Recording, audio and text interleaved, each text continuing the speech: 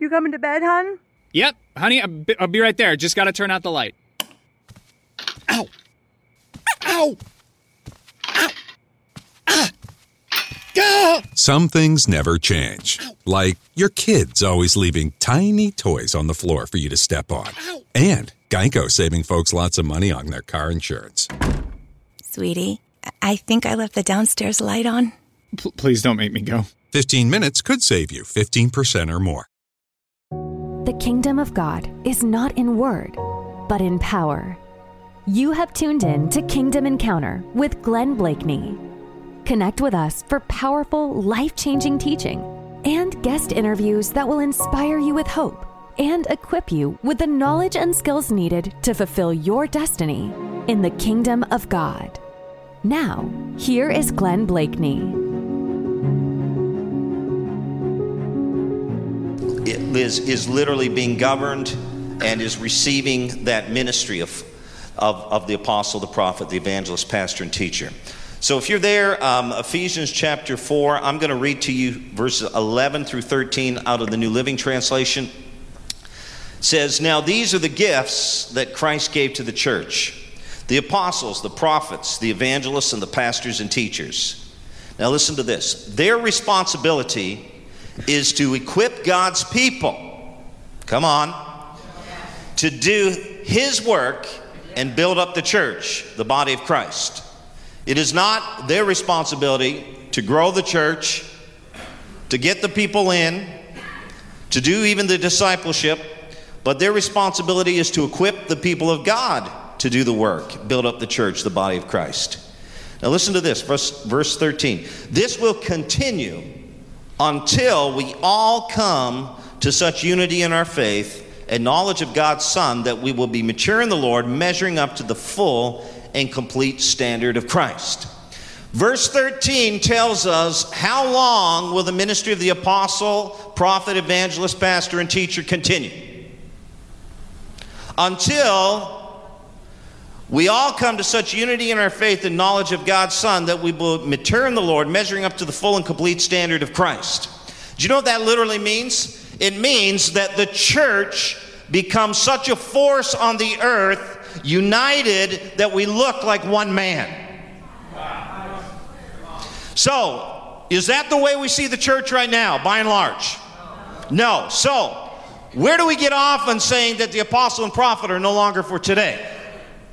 They will continue until the church comes to that place.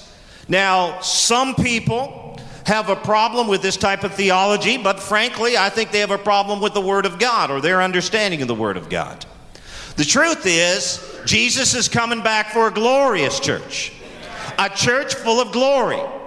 I am not saying that that there's not persecution in the world. I'm not being oblivious to that, and that the church is suffering in many parts of the world. But the fact is that when you read the book of Acts, even in the midst of incredible persecution, the glory and the grace and the power of Jesus Christ was being demonstrated in the midst of all of that darkness.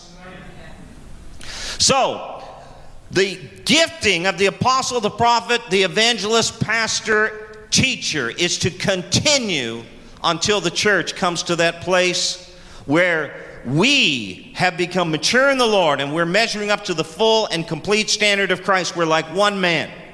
So the church comes to that authentic unity in the faith, the true knowledge of Jesus, not just theology, not just doctrine, but literally the word there means to know personally, to know intimately.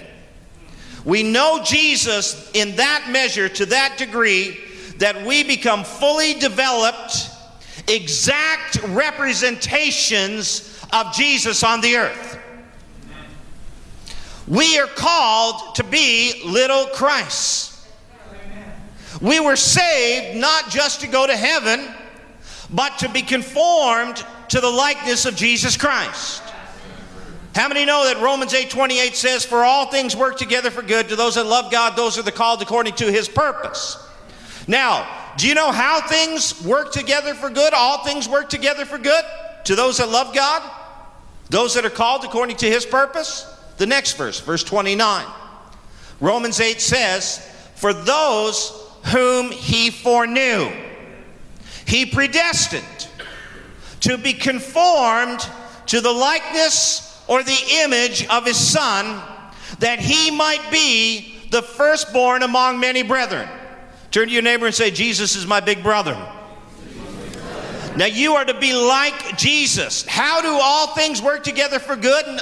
You lose your job, you go through a trial, you go through a difficulty. It's not just in that, okay, I know that I lost my job, but God's going to give me another job. Thank God for his provision. But there is a purpose that is more powerful and more significant than that. The purpose is, in the midst of all of your trials and all the things that you go through in life, even what the devil means to destroy you with, God is using it as you submit to him to be conformed to the likeness of Jesus Christ. We don't have time to go into this, but you know, Jesus calmed the storm when his disciples were in the boat, but then later on he sent them out into the midst of a storm. And it wasn't until they had to personally go through the storm and learn how to overcome the storm that they were being conformed into the likeness of Jesus Christ. So we are to be conformed to his likeness, and we are to live as Jesus lived on the earth. 1 John 2:6 says, if anyone says he abides in him, let him walk even as he himself walked. We are not only to live like him, but we're to do what he did. Verily, verily, truly, truly, I say to you, the works that I do shall you do also, and even greater works. Because I'm going to my Father. So we are being conformed to the likeness of Jesus. Why? That we may bring heaven to earth. That we may bring the glory of God to the earth.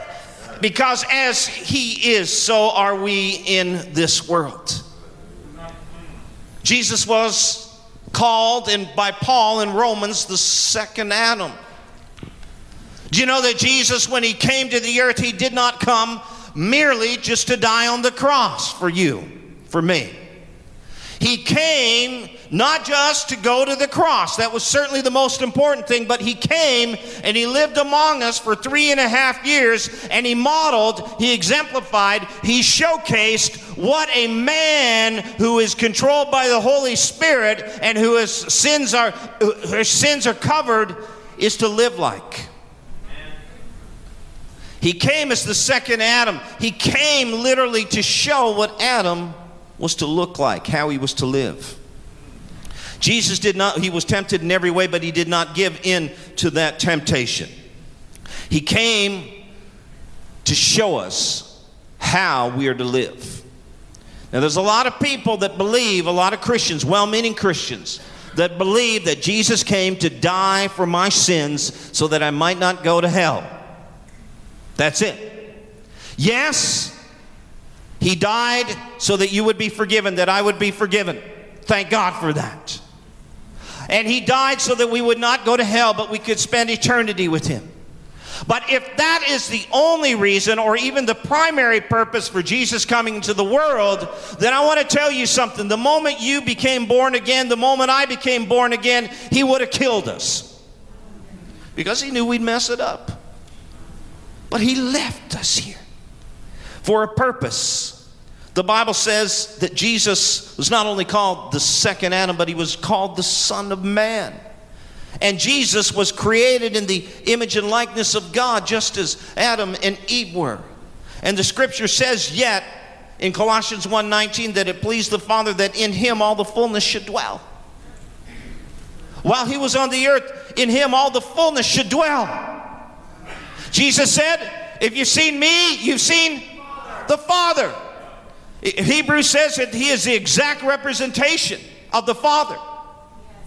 So understand something now. Jesus is gone. He's seated at the right hand of the Father. He's left us here on planet Earth. And we are his body. We are to live the way he created us to live. We're to walk in the fullness of the Spirit.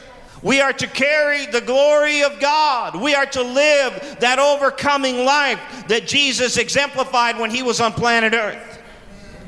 In Ephesians 1:23, just put your seatbelt on for a moment. Ephesians 1:23 in the Amplified Bible. Are you ready for this? It says the church is his body, the fullness of him who fills all in all. Now listen, for in that body lives the full measure of him. In the body lives the full measure of him. In other words, we should be able to say to the world, you want to see God? Look at the church. For in him, that body lives the full measure of him who makes everything complete and who fills everything everywhere with himself. Oh, hallelujah. That is whom we have been created to be. Containing his glory. Living the life that God has created us to live in Christ Jesus. The church is to manifest, to exemplify, to demonstrate the life of Jesus Christ on the earth. Hallelujah. Now, let me tell you that it is impossible for the church to develop fully and grow up into our destiny without the input and contribution of fivefold ministry offices. Here's why. See, fivefold ministry is actually what I call the maturity mechanism of the church. It's a maturity mechanism. It's through fivefold ministry that we become mature, that we become everything that Jesus created us to be. You see, the scripture tells us that each office imparts and deposits a measure of grace.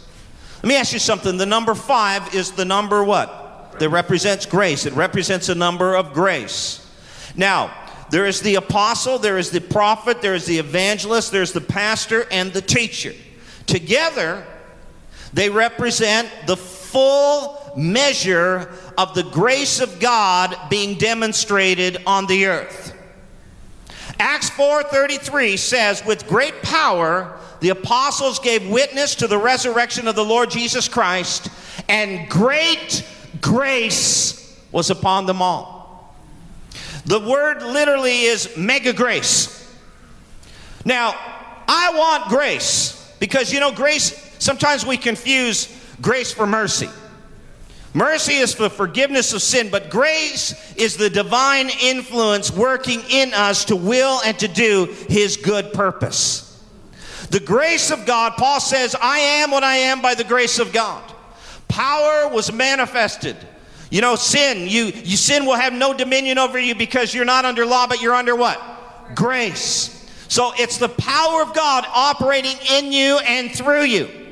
That is what grace is. Enabling you not just merely to be forgiven of your sin, not just merely to be pardoned of your sin, thank God for that, but to walk in power, to walk in authority, to become an overcomer in this life, in this world.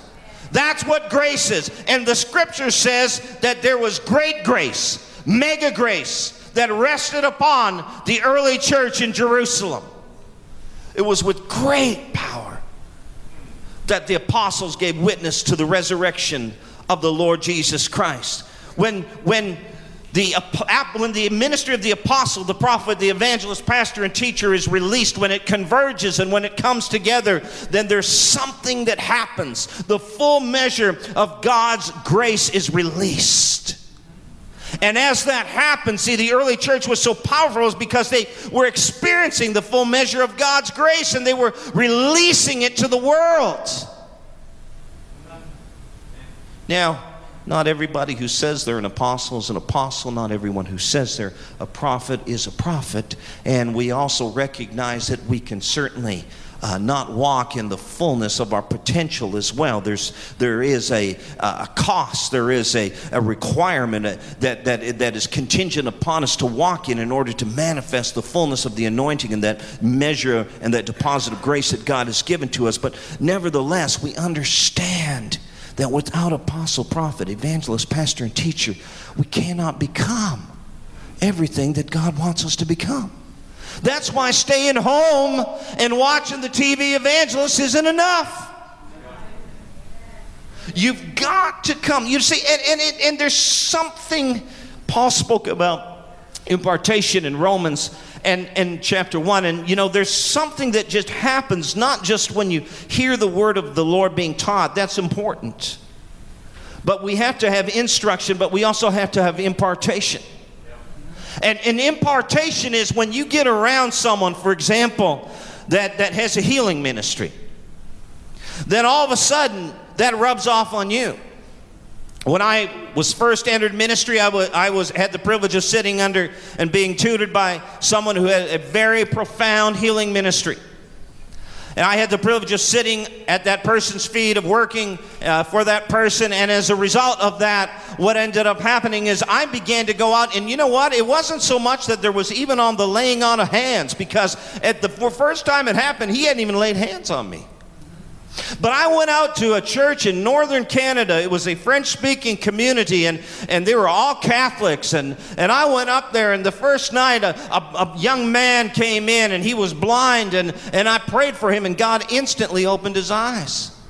And all of a sudden, during the course of the next few days, I started getting words of knowledge, and God would begin to tell me about the sicknesses and the diseases that people had, and they would get healed. Now, it was just something that just kind of rubbed off on me. It transferred him. See, that's why we need to be around fivefold ministry. Now, there is a call to apostolic anointing and apostolic authority that is not for everybody, but all believers are called to heal the sick. Amen?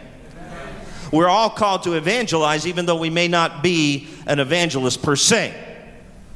But we come to that place that impartation and that instruction is so critical in our lives. We'll never become everything that Jesus wants us to be, individually and collectively as a church, without the input of the fivefold ministry.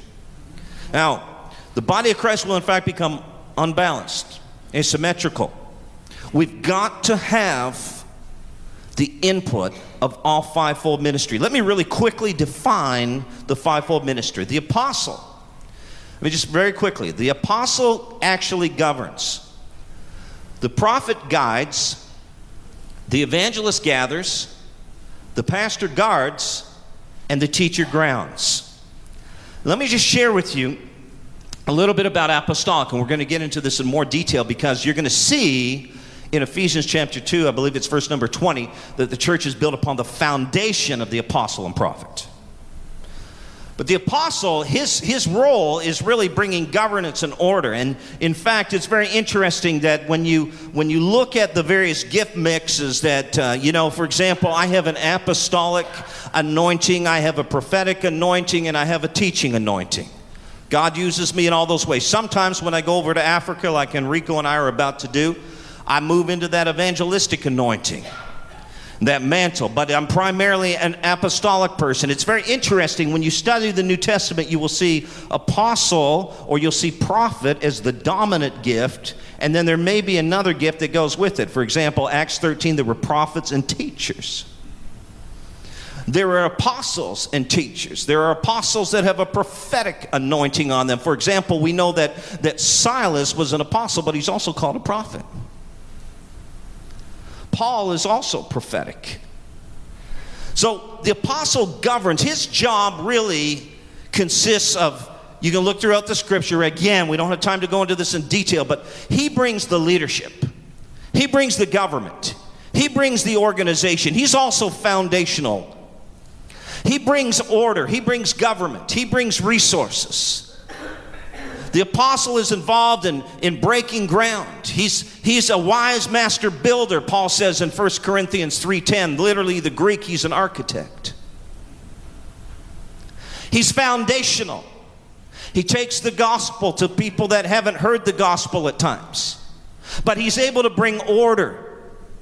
He's able to raise up others. Apostles impart. Apostles raise up others for ministry. Through the hands of the apostle, many signs and wonders were wrought.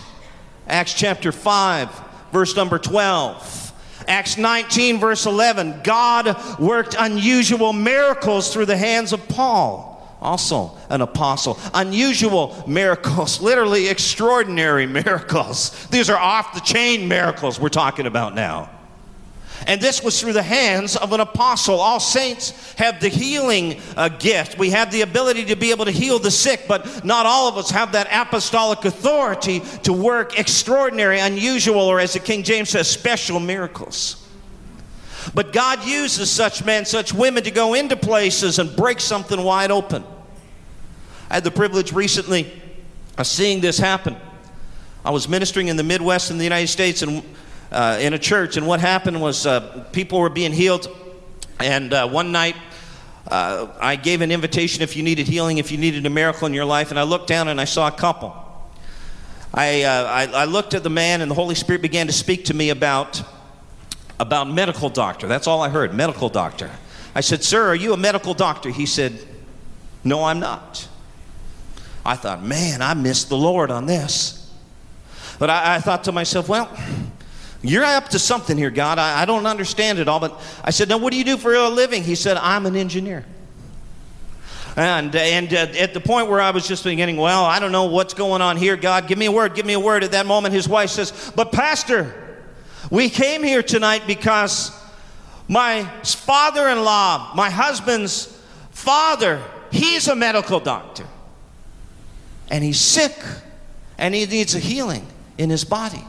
I found out that this family is from India. They have a Hindu background. They heard about the miracles. They had recently come to know the Lord, but they heard about the miracles. They were in a church that doesn't believe in miracles. That's what they had been attending, and I didn't know that, but I told them, I said, "I don't know what's going on in your life, but the Holy Spirit just said that he's going to do something in your life, and he's going to fill you and touch you in such a profound way that you're not going to be able to go back to whatever church you attend, because frankly, you're just not going to get fed there anymore."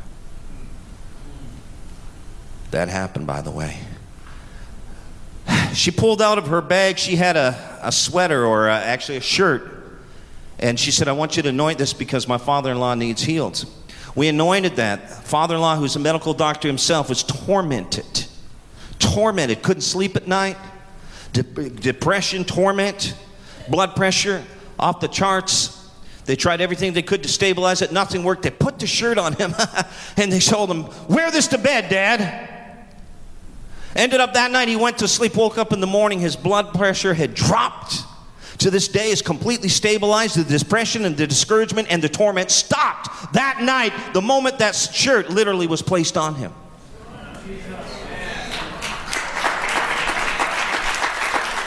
Now that's cool, but let me tell you what the purpose of it.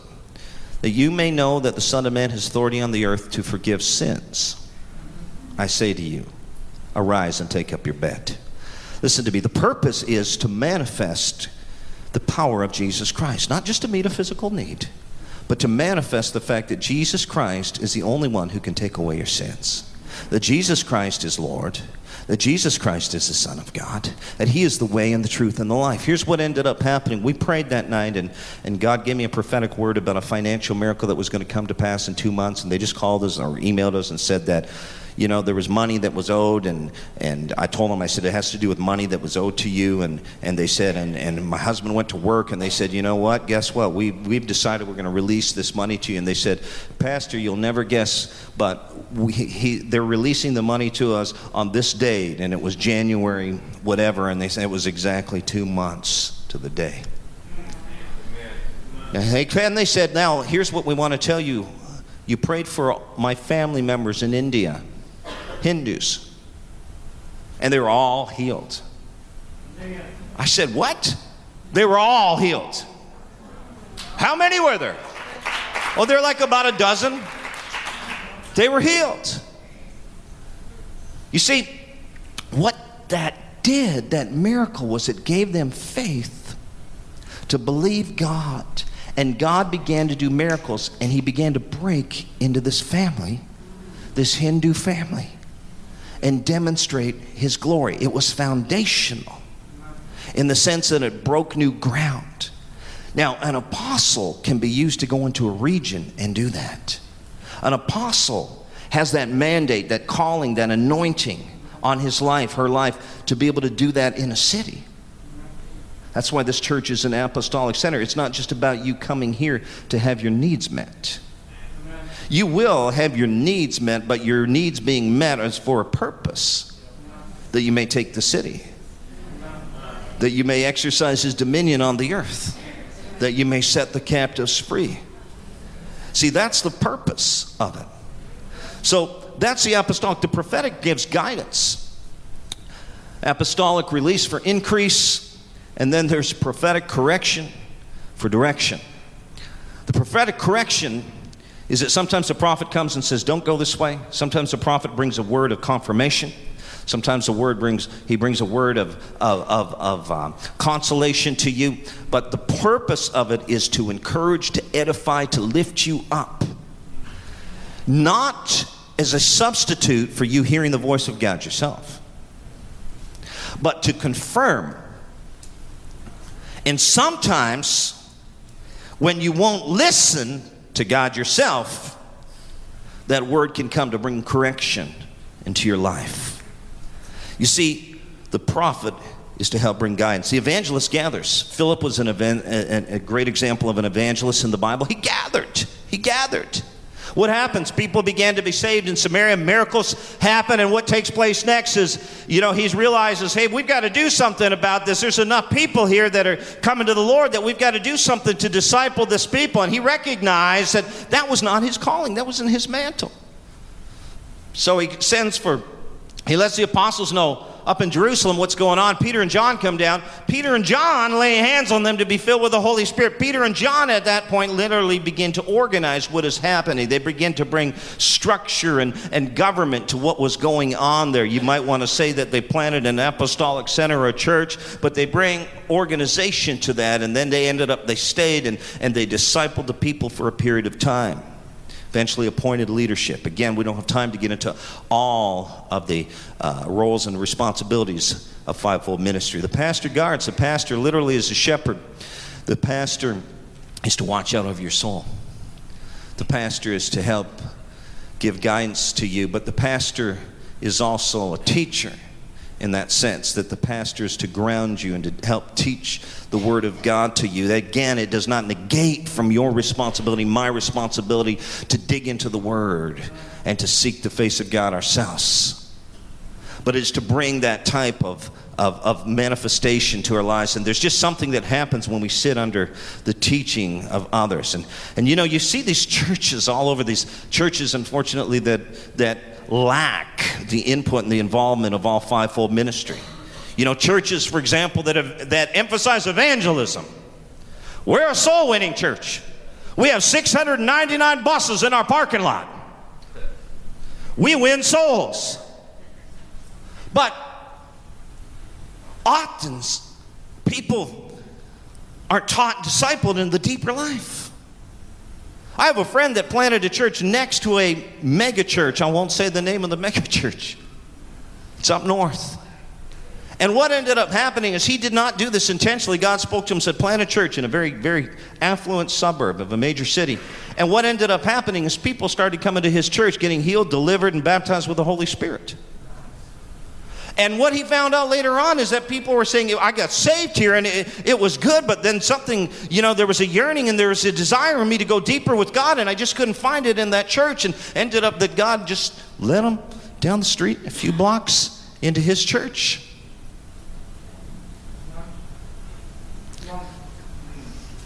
Some churches stress the prophetic in an unbalanced way, at the exclusion of evangelism, at the exclusion of discipleship. The people are constantly seeking the next word from God, but they never fulfill the last words of God. Go into all the world and make disciples of the nations. Other churches teach and teach and teach doctrine, and yet the people never witness the signs and wonders that are manifested primarily through the office of the evangelist and the apostle. We have to have all fivefold ministry. There is a better way. 1 Peter 4:10 says, as every man hath received the gift, even so minister the same one to another. We are all called to minister one to another. We're talking about fivefold ministry tonight, so I'll just kind of restrict it to that context. as good stewards of the manifold grace of God. There we go again. That word manifold literally means multifaceted. The Amplified Bible says many-sided. The grace of God that has many sides. A diamond has many sides and can be multifaceted, but not one single facet in itself is a diamond. You need all the facets, you need all the sides to come together to create that diamond. So we see the importance of the fivefold ministry. Now let me tell you, Ephesians 2:19 and 20 says that these dual offices, the office of apostle and prophet, are foundational to the church. Consequently, you are no longer foreigners and strangers, but fellow citizens with God's people and members of his household, built on the foundation of the apostles and prophets, Jesus Christ himself, the chief cornerstone. Now listen to this, 1 Corinthians 12:28. And God has appointed these in the church. Who appointed? God appointed. First, what? Apostles. Second, prophets. Third, teachers. After that, miracles, gifts of healings, helps, administrations, varieties of tongues. There is not even a reference to the pastor there. But first, the apostle. Secondarily, the prophet. Why is the office of apostle and prophet given the preeminence in the New Testament? It's because they literally create the environment from which all other ministries emerge. In other words, the apostolic and prophetic is the seedbed of the church. What is apostolic? Again, apostolos is the word. It literally means to send forth or to send out. Two primary characteristics of apostolic: foundation and demonstration. The apostle lays foundation. The apostle moves in demonstration. The apostle is able to build, in other words, and he is able to bring a boom. The prophet, literally prophetes, signifies the speaking forth of the mind and the counsel of God. In classical Greek, the word was used literally of one who would interpret what an idol was saying, what a god was saying. Would interpret what the God was saying, because the God didn't have a voice of his own. So, what is the prophetic? The prophetic deals with revelation and proclamation. Revelation, knowing the mind and the counsel of God, and proclamation, declaring it, revealing it. So we conclude that the foundational mission of the church is to reach and to preach, is to go and gab. We are to go out, and we are to reach people that don't know Jesus Christ. We are to demonstrate the power of God. We are to be proactive, not passive, in setting people free. Prophecy, knowing the mind of God, declaring it. Let me tell you that currently, right now, most churches in North America are not reaching the lost. 70 to 80% of our churches are in decline or recline. That means plateau. And among the 20% of our churches that are, quote unquote, growing in this nation, less than 5% are growing as a result of reaching the unsaved. In other words, most of our, quote unquote, growing churches are growing simply through transfer growth. And I know and I recognize people change jobs. They move from one city to another. They need to find a church. I recognize that some churches are dead and you can't stay there, and God gets a hold of you and brings you into church where there's life.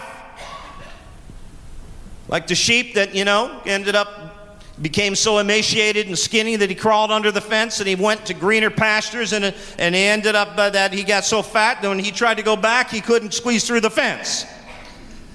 That's what happens. I recognize that, but only a single county in this nation has had a net increase in church growth since 1963. Honolulu County. You see, we are in a place where we need to see an increase. And what we have to do is we have to shift.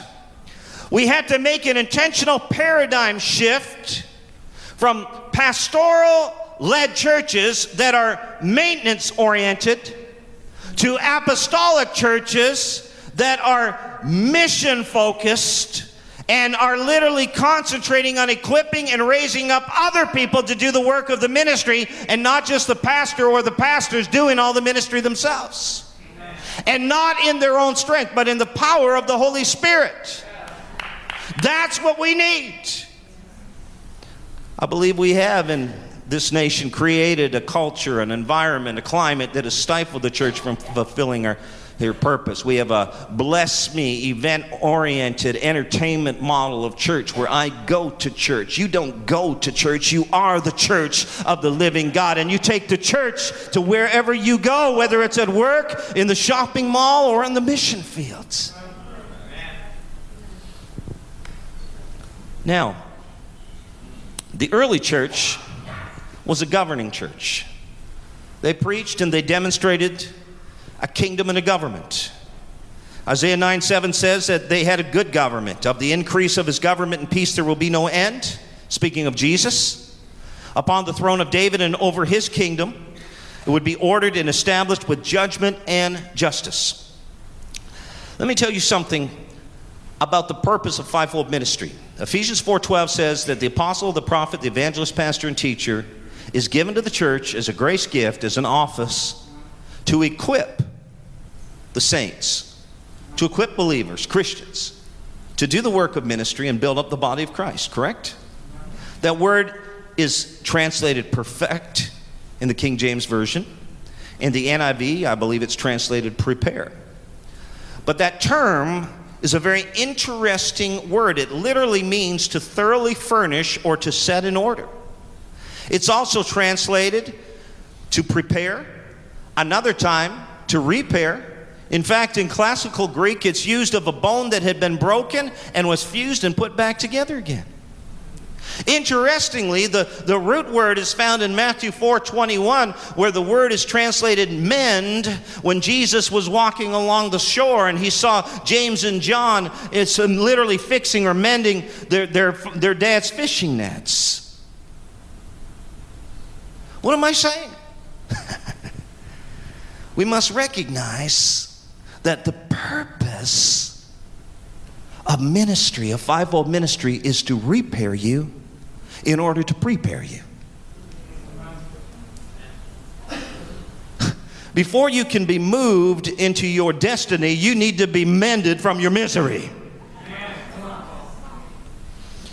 You know, there are a lot of people that want to go into ministry and they're not healthy, you know what I'm saying? And then the grenade goes off and everybody gets hit by shrapnel. But God wants you to be repaired. And then some churches specialize in that, don't they? And then there's like, man, I'm so thankful Jesus has healed my body, he's healed my mind, he's healed my marriage, he's made me whole, my finances are great. Praise God. Well, guess what? He repaired you in order to prepare you, not so you can just bask in what he's done for you. There's a story in the Bible of Peter's mother-in-law. Yes, Peter was married and he had a mother-in-law.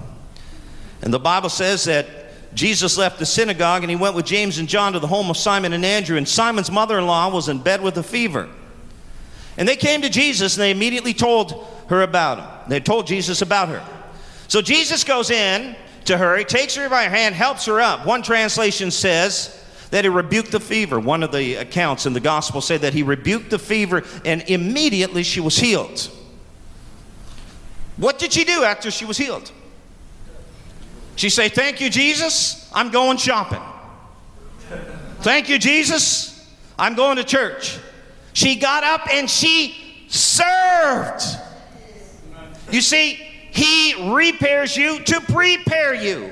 He makes you whole for the purpose. And an apostolic church says, come on in here. We'll cast the demon out of you. We'll heal you. We'll make sure that Jesus gives you a sound mind. We'll get your marriage in order. We'll get your life in order so you can go out and be a force on this earth.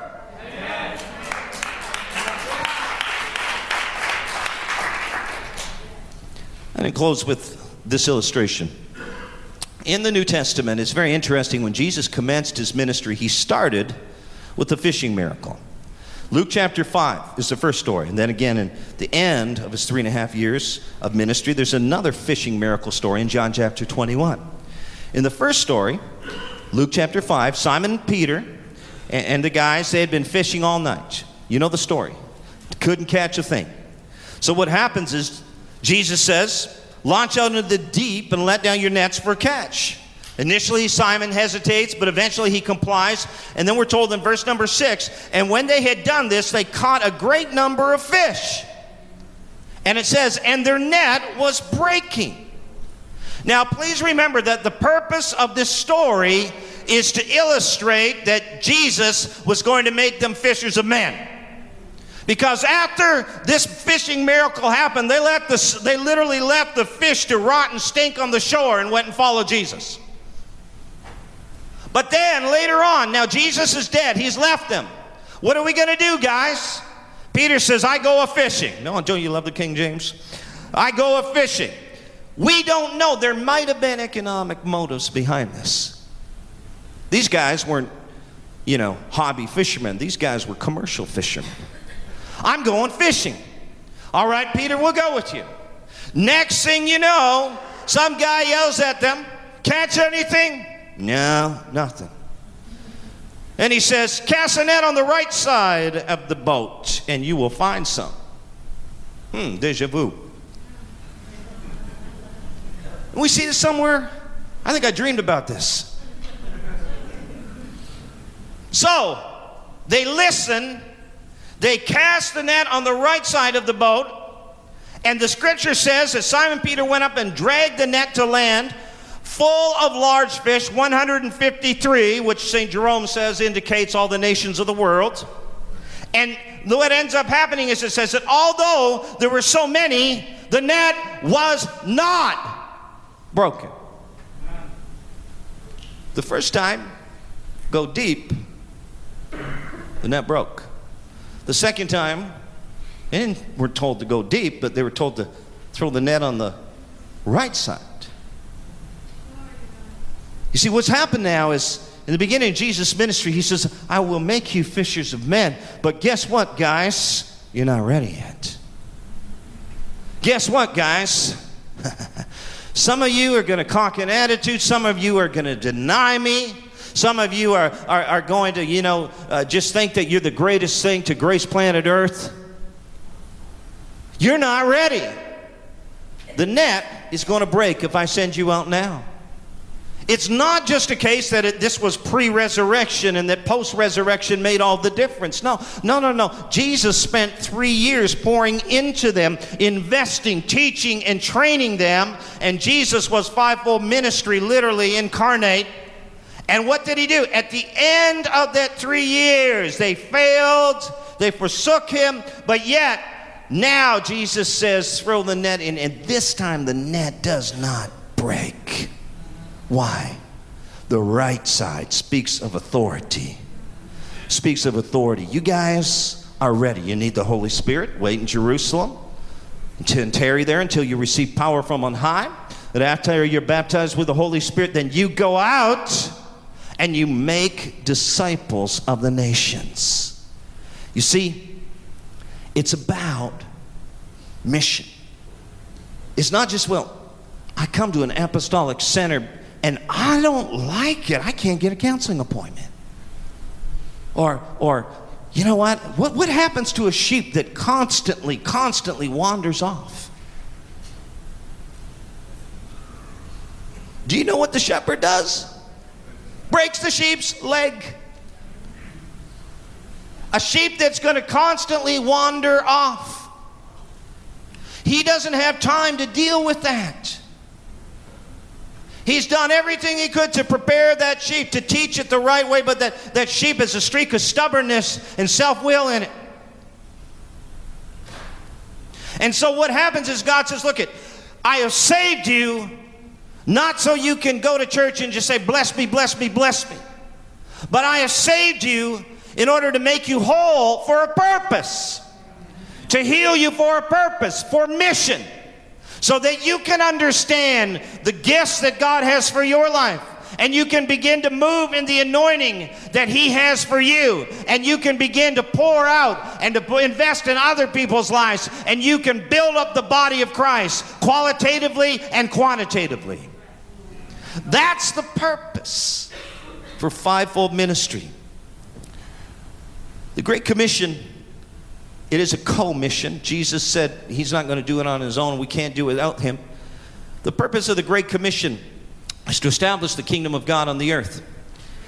Number one, extend the boundaries. He said, go, extend the boundaries of my kingdom. Secondly, educate my subjects regarding their rights and responsibilities. Teach them all things. Educate them regarding their rights and responsibilities, kingdom protocol, kingdom culture, kingdom standards, expectations, as well as the benefits and the blessings that are yours as a son, as a daughter of the King. And then lastly, a good king, a good government will eradicate injustice and oppression from the land, from his territory, from his domain. What are we to do? We're to eradicate injustice and oppression. The Bible says that when Jesus was on the earth, He went around doing good and healing all that were oppressed of the devil. For this purpose, the Son of God was manifested, that He might destroy the works of the devil. You were created to destroy the works of the devil. You were created to submit to the ministry and the working and the anointing of the fivefold ministry that will set you free, that will heal you, and that will make you whole, and will give you and thoroughly furnish you with everything you need to be able to go out and do what God has called you to do. That's the purpose of fivefold ministry. See, many churches are like the little Bo Peep kind of churches, you know? The modus operandi of a little Bo Peep was little Bo Peep has what? Lost her sheep. Doesn't know where to find them. Leave them alone. But Jesus was a good shepherd, and He says in Luke 15:4 that I go out. I'm apostolic. I go out. I'm about setting people free. The Spirit of the Lord is upon me because He's anointed me to preach, to heal, to deliver, to set free.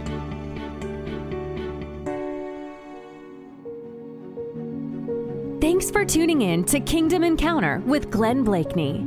To learn more about us, including how to connect to our Kingdom community, please visit our website, awakenations.org. Again, that website address is awakenations.org. If you're enjoying the show, please feel free to rate, subscribe, and leave a review wherever you listen to your podcasts, so other listeners like you can receive powerful, life-changing teaching. We appreciate that effort, and we hope you'll join us again in the next episode of Kingdom Encounter.